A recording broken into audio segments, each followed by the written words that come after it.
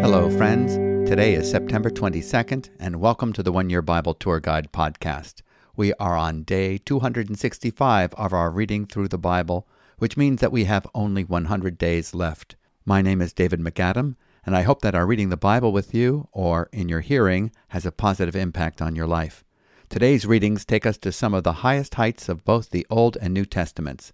Isaiah, the Apostle Paul, and the psalmist extol the glories of Christ and what God has accomplished in him for those who believe. We are crossing the threshold into a new section of the book of Isaiah today, to what is sometimes referred to as the New Testament portion of this Old Testament book of Isaiah. It anticipates the grace of God being manifested with new covenant promises that have been secured on behalf of believers by the Messiah. We are also heading for the heights of the book of Ephesians, sometimes referred to as the Mount Everest of the New Testament, as it depicts the reality of believers seated above in heavenly places in Christ. So get ready to do some climbing to higher elevations today. But first we must start in the low valley of the shadow prior to the southern kingdom of Judah being taken away into 70 years of Babylonian captivity. Hezekiah unwisely shows the son of the king of Babylon and his entourage the treasures of his storehouses and armory. Isaiah informs King Hezekiah that all these men have seen of his treasures will be carried off to the palace of the king of Babylon.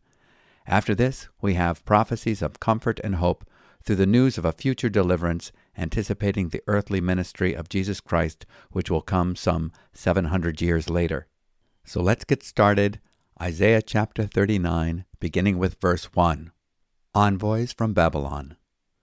At that time, Merodach-Baladan, the son of Baladan, king of Babylon, sent envoys with letters and a present to Hezekiah, for he heard that he had been sick and had recovered.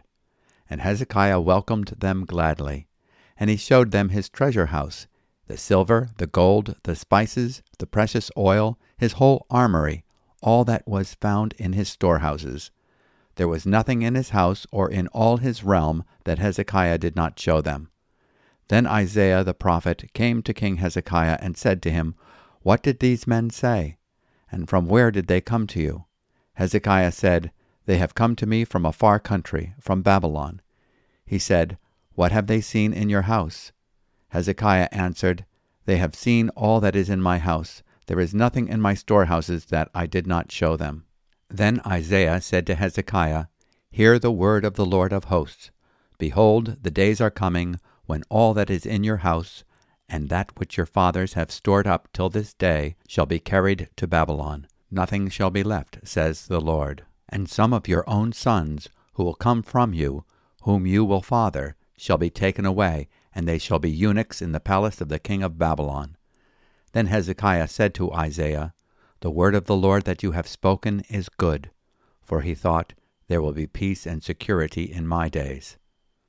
Chapter 40. Comfort for God's people. Comfort, comfort my people, says your God. Speak tenderly to Jerusalem, and cry to her that her warfare is ended, that her iniquity is pardoned, that she has received from the Lord's hand double for all her sins. A voice cries, "In the wilderness prepare the way of the Lord, make straight in the desert a highway for our God. Every valley shall be lifted up, and every mountain and hill be made low.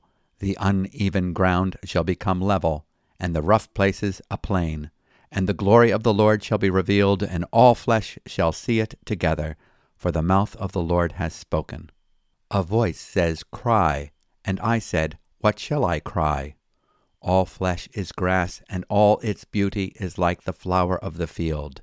The grass withers, the flower fades when the breath of the Lord blows on it. Surely the people are grass, the grass withers, the flower fades, but the word of our God will stand forever. Go on up to a high mountain, O Zion, herald of good news. Lift up your voice with strength, O Jerusalem, herald of good news. Lift it up, fear not. Say to the cities of Judah, "Behold your God." Behold, the Lord God comes with might, and his arm rules for him. Behold, his reward is with him, and his recompense before him. He will tend his flock like a shepherd. He will gather the lambs in his arms. He will carry them in his bosom, and gently lead those that are with young. Who has measured the waters in the hollow of his hand, and marked off the heavens with a span, enclosed the dust of the earth in a measure, and weighed the mountains in scales, and the hills in a balance? Who has measured the Spirit of the Lord, or what man shows him his counsel? Whom did he consult, and who made him understand? Who taught him the path of justice, and taught him knowledge, and showed him the way of understanding? Behold, the nations are like a drop from a bucket, and are accounted as the dust on the scales. Behold, he takes up the coastlands like fine dust. Lebanon would not suffice for fuel, nor are its beasts enough for a burnt offering. All the nations are as nothing before him. They are accounted by him as less than nothing and emptiness. To whom then will you liken God, and what likeness compare with him? An idol. A craftsman casts it, and a goldsmith overlays it with gold, and casts for it silver chains. He who is too impoverished for an offering chooses wood that it will not rot. He seeks out a skilled craftsman to set up an idol that will not move. Do you not know? Do you not hear? Has it not been told you from the beginning? Have you not understood from the foundations of the earth? It is he who sits above the circle of the earth, and its inhabitants are like grasshoppers, who stretches out the heavens like a curtain, and spreads them like a tent to dwell in, who brings princes to nothing, and makes the rulers of the earth as emptiness. Scarcely are they planted, scarcely sown, scarcely has their stem taken root in the earth, when he blows on them and they wither, and the tempest carries them off like stubble. To whom then will you compare me, that I should be like him, says the Holy One? Lift up your eyes on high and see who created these. He who brings out their host by number, calling them all by name, by the greatness of his might, and because he is strong in power, not one is missing. Why do you say, O Jacob, and speak, O Israel? My way is hidden from the Lord, and my right is disregarded by my God? Have you not known? Have you not heard? The Lord is the everlasting God, the creator of the ends of the earth. He does not faint or grow weary. His understanding is unsearchable. He gives power to the faint, and to him who has no might he increases strength. Even youths shall faint and be weary, and young men shall fall exhausted. But they who wait for the Lord shall renew their strength. They shall mount up with wings like eagles. They shall run and not be weary. They shall walk and not faint. Chapter 41. Fear not, for I am with you. Listen to me in silence, O coastlands. Let the people renew their strength. Let them approach, then let them speak. Let us together draw near for judgment. Who stirred up one from the east, whom victory meets at every step? He gives up nations before him, so that he tramples kings underfoot. He makes them like dust with his sword, like driven stubble with his bow. He pursues them and passes on safely, by paths his feet have not trod. Who has performed and done this, calling the generations from the beginning? I, the Lord, the first, and with the last, I am he. The coastlands have seen and are afraid. The ends of the earth tremble.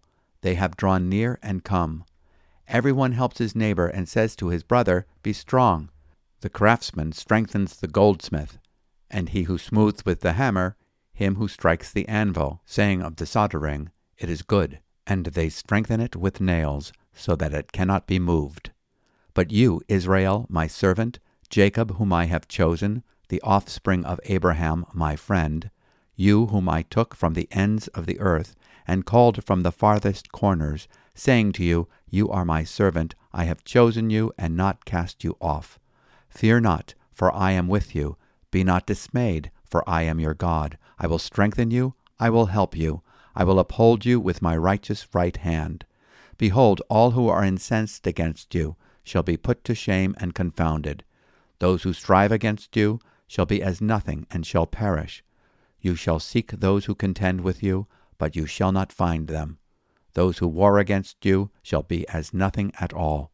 For I, the Lord your God, hold your right hand. It is I who say to you, Fear not, I am the one who helps you. Fear not, you worm Jacob, you men of Israel.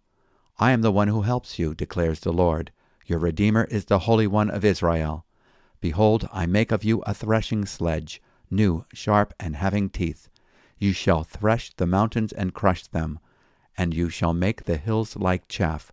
You shall winnow them, and the wind shall carry them away, and the tempest shall scatter them. And you shall rejoice in the Lord, in the Holy One of Israel you shall glory. And this is the end of our reading from today's Old Testament passage from the prophet Isaiah. So let's take a few moments to reflect upon what we have just read. The news of Hezekiah's illness and recovery spread quickly.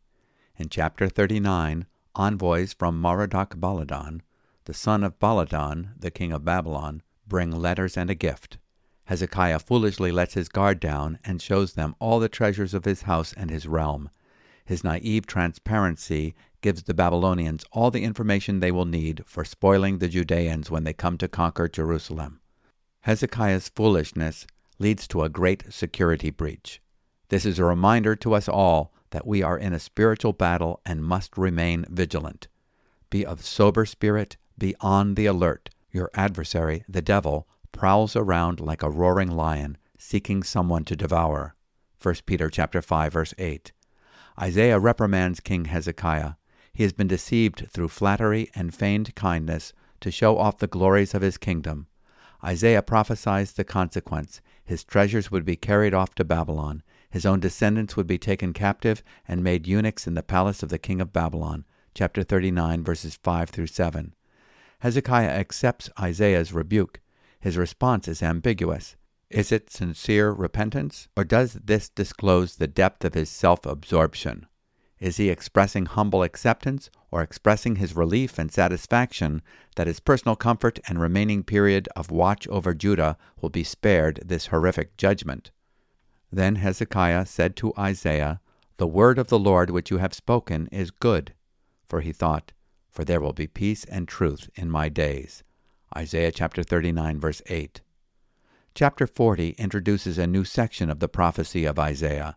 The first section, chapters 1 through 35, contained prophecies concerning the divided kingdom of Judah and Israel and the surrounding nations. This was followed by the historical section, focused on the impact of the Assyrian and Babylonian threats upon Hezekiah and the kingdom of Judah, chapters 36 through 39. The next section is clearly Christocentric, chapters 40 through 66. It is sometimes called the Book of Consolation and can be divided into two subsections.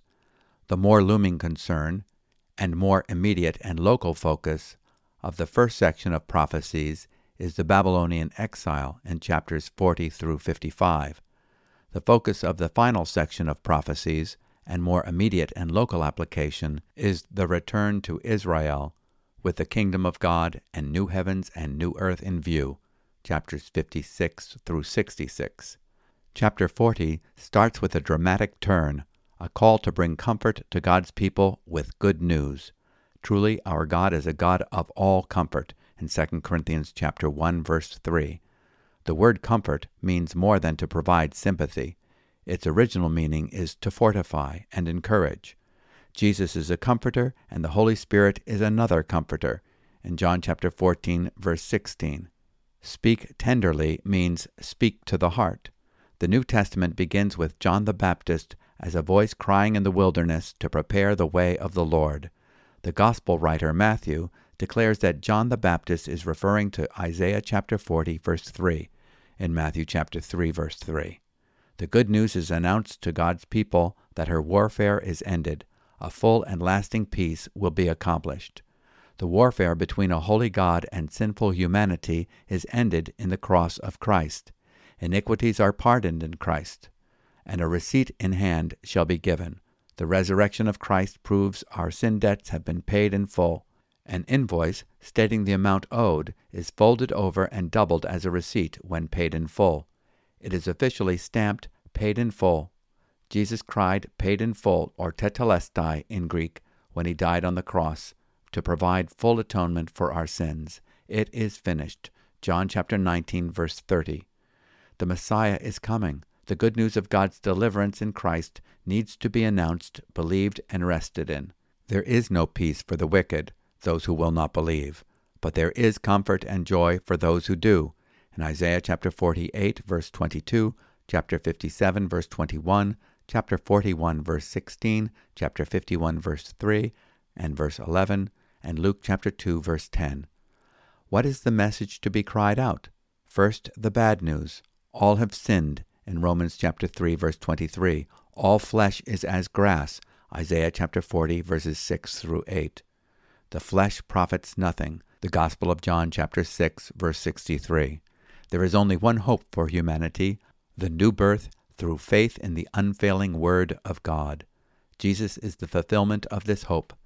Jesus said, "Heaven and earth will pass away, but my words will not pass away." Matthew chapter 24, verse 35. The grass withers, the flower fades, but the word of our God stands forever. Isaiah chapter 40, verse 8. Get yourself up on a high mountain, O Zion, bearer of good news. Lift up your voice mightily, O Jerusalem, bearer of good news. Lift it up, do not fear. Say to the cities of Judah, "Here is your God." In verse 9. Jesus, in effect, fulfills this prophecy. He who has seen me has seen the Father. In John 14, verse 9. I and my Father are one. John chapter 10, verse 30. Behold your God. He will tend his flock like a shepherd. Isaiah chapter 40, verse 11. Jesus said, "I am the good shepherd. The good shepherd lays down his life for the sheep." John chapter 10, verse 11. The greatness of God as creator and his supremacy over all is extolled in verses 12 through 31. In verses 18 and 25, Isaiah asks the rhetorical question, "To whom will you liken God? He is incomparable. He sits above the circle of the earth." The prophet wasn't a flat earther in Isaiah chapter 40, verse 22. To him the nations are a drop in the bucket, chapter 40, verse 15, and the rulers of the earth are emptiness, chapter 40, verse 23. Both his omnipotence and tender mercy is described in Isaiah chapter 40, verses 28 through 31. Yet those who wait for the Lord will gain new strength, that is, renew or exchange their strength. They will mount up with wings like eagles. They will run and not get tired. They will walk and not become weary. This is the gospel. Christ died for us and as us, to live in us and for us. By trusting in his provision through the cross, we can accept our co-crucifixion, co-burial, co-resurrection, and co-ascension in him. He gives us his Holy Spirit, a new life, his life. Through the cross, we have an exchanged life. Christ is our life in Colossians chapter 3, verse 3, and Philippians chapter 1, verse 21, and Galatians chapter 2, verse 20. In Philippians chapter 2, verse 13, we read, "For it is God who is at work in you, both to will and to work for his good pleasure." In Isaiah chapter 41, the Lord continues to contrast his strength with man's weakness. He gives his people the assurance that he is going before them and is working on their behalf. He tells his people to keep silence and to listen to him, in chapter 41, verse 1. The enemy that is approaching from the east, in verses 2 and 3, although powerful, is under God's governing control. The people of Judah need not fear, in Isaiah 41, verse 10. Who has performed and accomplished it, calling forth the generations from the beginning? I, the Lord, am the first, and with the last, I am he. Isaiah chapter 41, verse 4. This divine title of the first and the last appears 8 times in the Bible and will apply to God the Father and Jesus Christ the Son in Isaiah chapter 41, verse 4, 44, verse 6, and 48, verse 12, Revelation chapter 1, verse 8, chapter 1, verse 17, chapter 2, verse 8, chapter 21, verse 16, and chapter 22, verse 13. This section, in Isaiah 41, verses 8 through 20, has to do with Israel. In verse 8, Israel is called my servant. Later, this title will be applied to the Messiah. Fear is faith in reverse. If his people will trust in him, they need not fear. Do not fear, for I am with you. Do not anxiously look about you, for I am your God. I will strengthen you. Surely I will help you. Surely I will uphold you with my righteous right hand. In verse 10. He repeats the promise again in verse 13. For I am the Lord your God, who upholds your right hand, who says to you, do not fear, I will help you. Isaiah 41, verse 13. In the New Testament, James will reference verse 8 when he writes about Abraham. We know that we have a friend in Jesus, but what a wonderful thing it is for God to call Abraham his friend. Israel will be used as God's instrument to proclaim the gospel message to the nations, a message that will have teeth in it. Behold, I have made you a new sharp threshing sledge, with double edges. You will thresh the mountains and pulverize them, and will make the hills like chaff. Isaiah 41, verse 15. Every mountain would be made low, in Isaiah 40, verse 4, as people are put on the even ground of repentance at the foot of the cross. Now let's go to today's reading in the book of Ephesians, Ephesians chapter 1, verses 1 through 23. Ephesians chapter 1, verse 1. Paul, an apostle of Christ Jesus, by the will of God, to the saints who are in Ephesus, and the faithful in Christ Jesus. Grace to you and peace from God our Father and the Lord Jesus Christ. Blessed be the God and Father of our Lord Jesus Christ, who has blessed us in Christ with every spiritual blessing in the heavenly places, even as he chose us in him before the foundation of the world, that we should be holy and blameless before him. In love he predestined us for adoption to himself as sons, through Jesus Christ, according to the purpose of his will, to the praise of his glorious grace, with which he has blessed us in the Beloved. In him we have redemption through his blood, the forgiveness of our trespasses, according to the riches of his grace, which he lavished upon us in all wisdom and insight, making known to us the mystery of his will, according to his purpose, which he set forth in Christ, as a plan for the fullness of time, to unite all things in him, things in heaven and things on earth. In him we have obtained an inheritance, having been predestined according to the purpose of him who works all things according to the counsel of his will, so that we, who were the first to hope in Christ, might be to the praise of his glory. In him you also, when you heard the word of truth, the gospel of your salvation, and believed in him, were sealed with the promised Holy Spirit, who is the guarantee of our inheritance until we acquire possession of it, to the praise of his glory.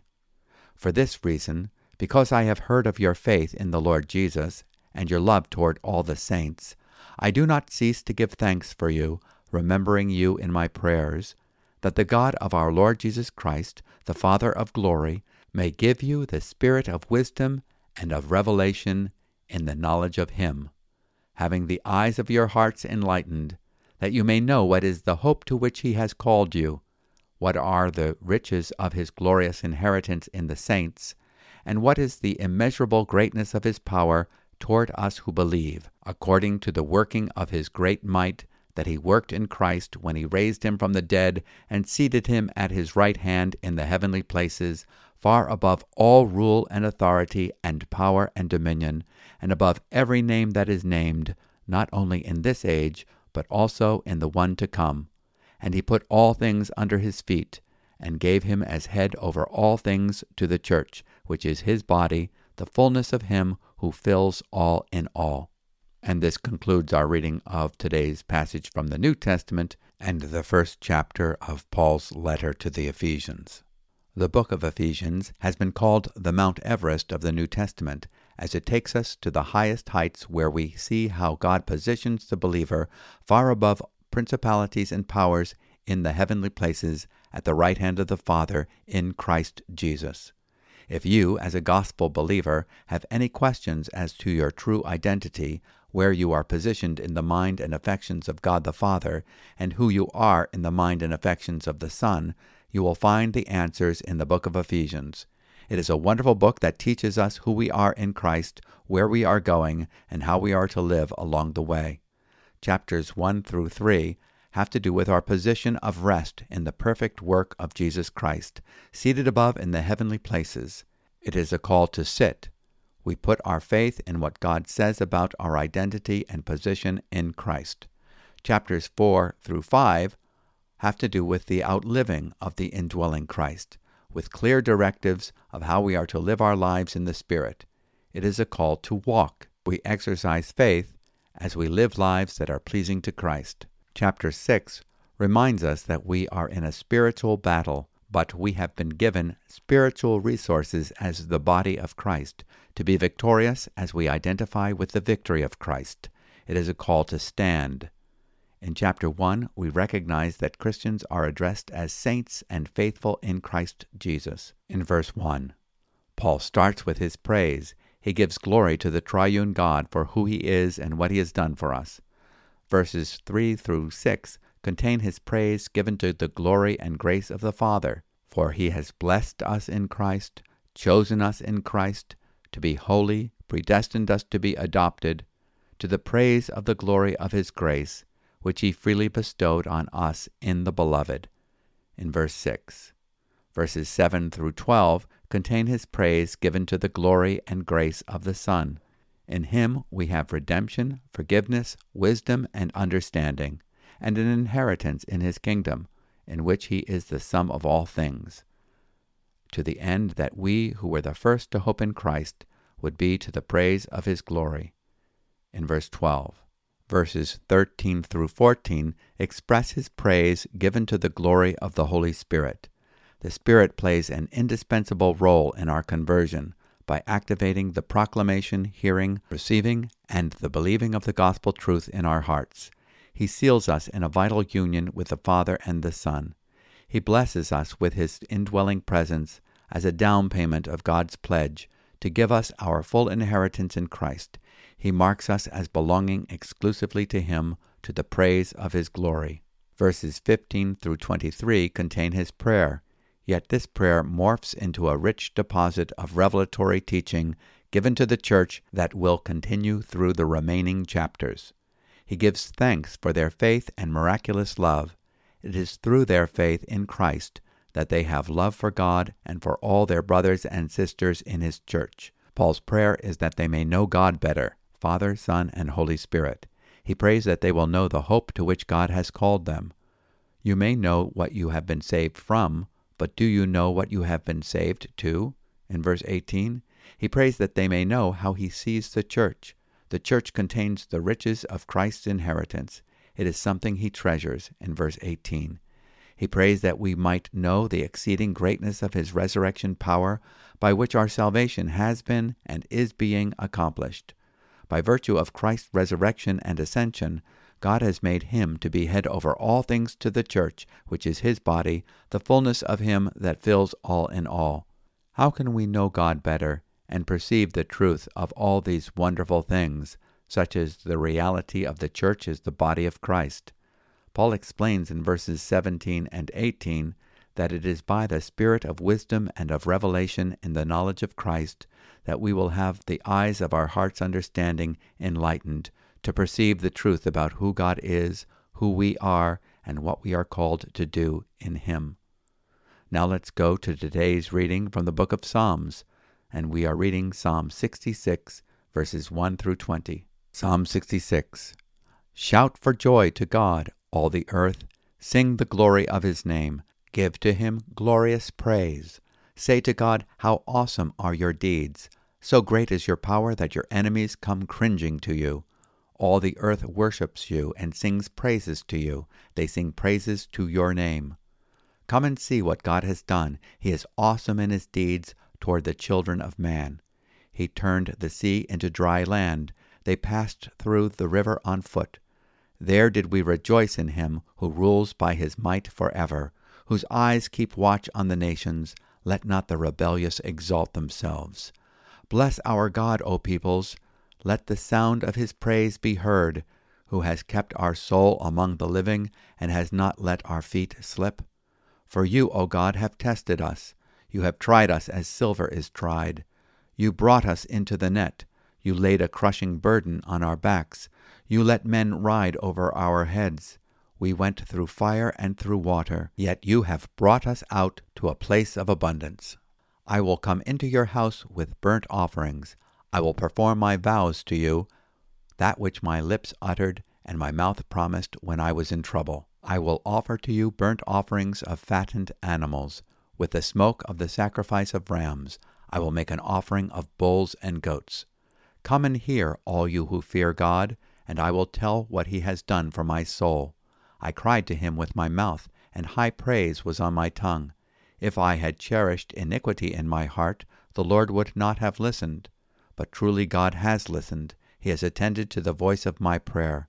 Blessed be God, because he has not rejected my prayer or removed his steadfast love from me. This is another psalm of praise. It has two parts. The first part has to do with their national story in verses 1 through 12, where they celebrate their divine deliverance from trouble. They realize that the trouble itself was the divine method of chastisement to bring them to a place of abundance in verse 12. The second section has to do with the psalmist's personal story. In his days of distress, he made his vows to the Lord. Now in the days of prosperity, he recalls them and resolves to go to the house of the Lord with the sacrifices of burnt offerings required. Voluntary vows like this are not necessary, but if they are made, we should not try to escape them unless they are considered foolish. In verses 1 through 4, the psalmist calls us to come and sing, shout, and speak praise to God for his awesome deeds.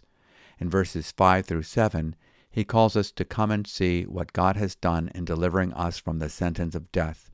Passing over on dry ground, think Red Sea and Jordan River, is a constant image picturing salvation in the Bible. In verses 8 through 12, there is a call to testify of his saving grace corporately as the people of God. In verses 13 through 15, the psalmist expresses worship through his obedience. He resolves to fulfill his promises, his vows, and bring the burnt offerings of sacrifice he voluntarily pledged. Paul gives a New Testament application. Therefore I urge you, brethren, by the mercies of God, to present your bodies a living and holy sacrifice, acceptable to God, which is your spiritual service of worship. And do not be conformed to this world, but be transformed by the renewing of your mind, so that you may prove what the will of God is, that which is good and acceptable and perfect. Now let's close our tour with a trip to the book of Proverbs, Proverbs chapter 23, verses 26 through 28. Let your father and mother be glad. Let her who bore you rejoice. My son, give me your heart, and let your eyes observe my ways. For a prostitute is a deep pit, an adulteress is a narrow well. She lies in wait like a robber, and increases the traitors among mankind. In asking for our heart, God is asking for our fullest surrender, our fullest trust, our fullest devotion, our fullest attention, and our fullest obedience. We are betrothed to Christ. We cannot allow ourselves to be seduced by false lovers, who are only harlots that draw us to our own destruction and the destruction of those around us. Let's pray together. God of all comfort, we thank you for fortifying us with your word. We offer you our praise with singing, shouting, speaking, and most importantly, by surrendering our lives before you with our fullest devotion, obedience, and trust. You are the same yesterday, today, and forever. You are the first and the last, the eternal God, our all and in all. In you we find complete satisfaction. Our prayer is that by the Spirit of wisdom and of revelation in the knowledge of Christ, we might come to know you better and the reality of our heavenly position and our earthly privilege as members of the body of Christ. Help us to live out our lives in the power of the Holy Spirit to the praise of your glory and grace. In Jesus' name, Amen. Well, I hope that you were able to take in some of the mountaintop vistas looking out on God's great plan of salvation in the Old and New Testament revelations of the finished work of Jesus Christ. God willing, we'll be with you tomorrow, and if you would like to receive a written copy of our commentary on the one-year Bible reading of the day, you can go to our website, newlife.org, and you can always contact us by writing an email to podcast@newlife.org. So God bless you and keep you, and may you be transformed by the renewing of your mind. Shalom.